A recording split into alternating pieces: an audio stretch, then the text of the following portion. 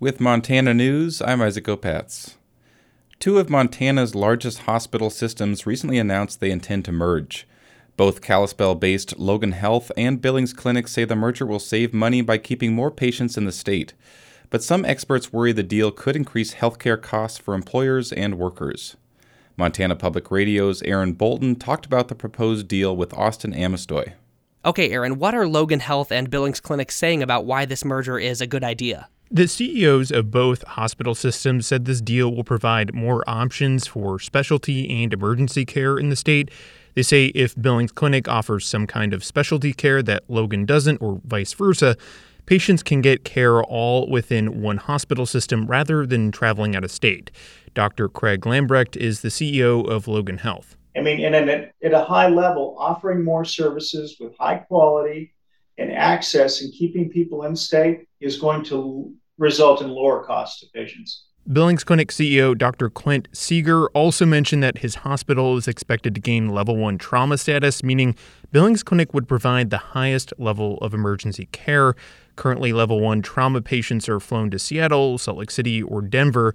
He says having one hospital system across the state with its own emergency flight and ambulance services to transport trauma patients to Billings will also help keep healthcare costs down. Logan Health and Billings Clinic are already among the largest healthcare providers in the state, so are there any concerns about this kind of consolidation? Yeah, health economists and other experts I talked to say hospital mergers in general can be concerning because they reduce competition, and that means hospital systems have more leverage to ask insurance companies to pay more money for care. Those costs can filter down to employers and eventually workers. Here's Montana health economist Bryce Ward. If you ask an economist about hospital mergers, the thing that is most clear in the literature is that you increase prices. But I don't know if that's obviously the case here, because again, you're not talking about increasing market concentration in a well-defined market. Right. Logan Health and Billings Clinic are headquartered on opposite sides of the state. Why is that important to whether or not a merger leads to higher healthcare costs? Say the hospitals were based in the same city and they merged. They have a lot of leverage to tell insurance companies they want more money because they're the only healthcare option for that market.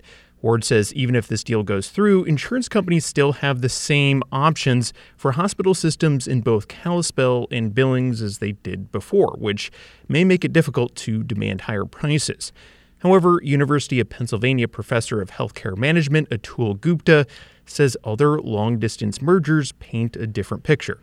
Even in those types of mergers, there have been price increases following the mergers. Gupta says how this plays out in Montana will depend a lot on employers. If employers have workers in both Billings and Kalispell, they may look for an insurer who has in-network providers in both areas.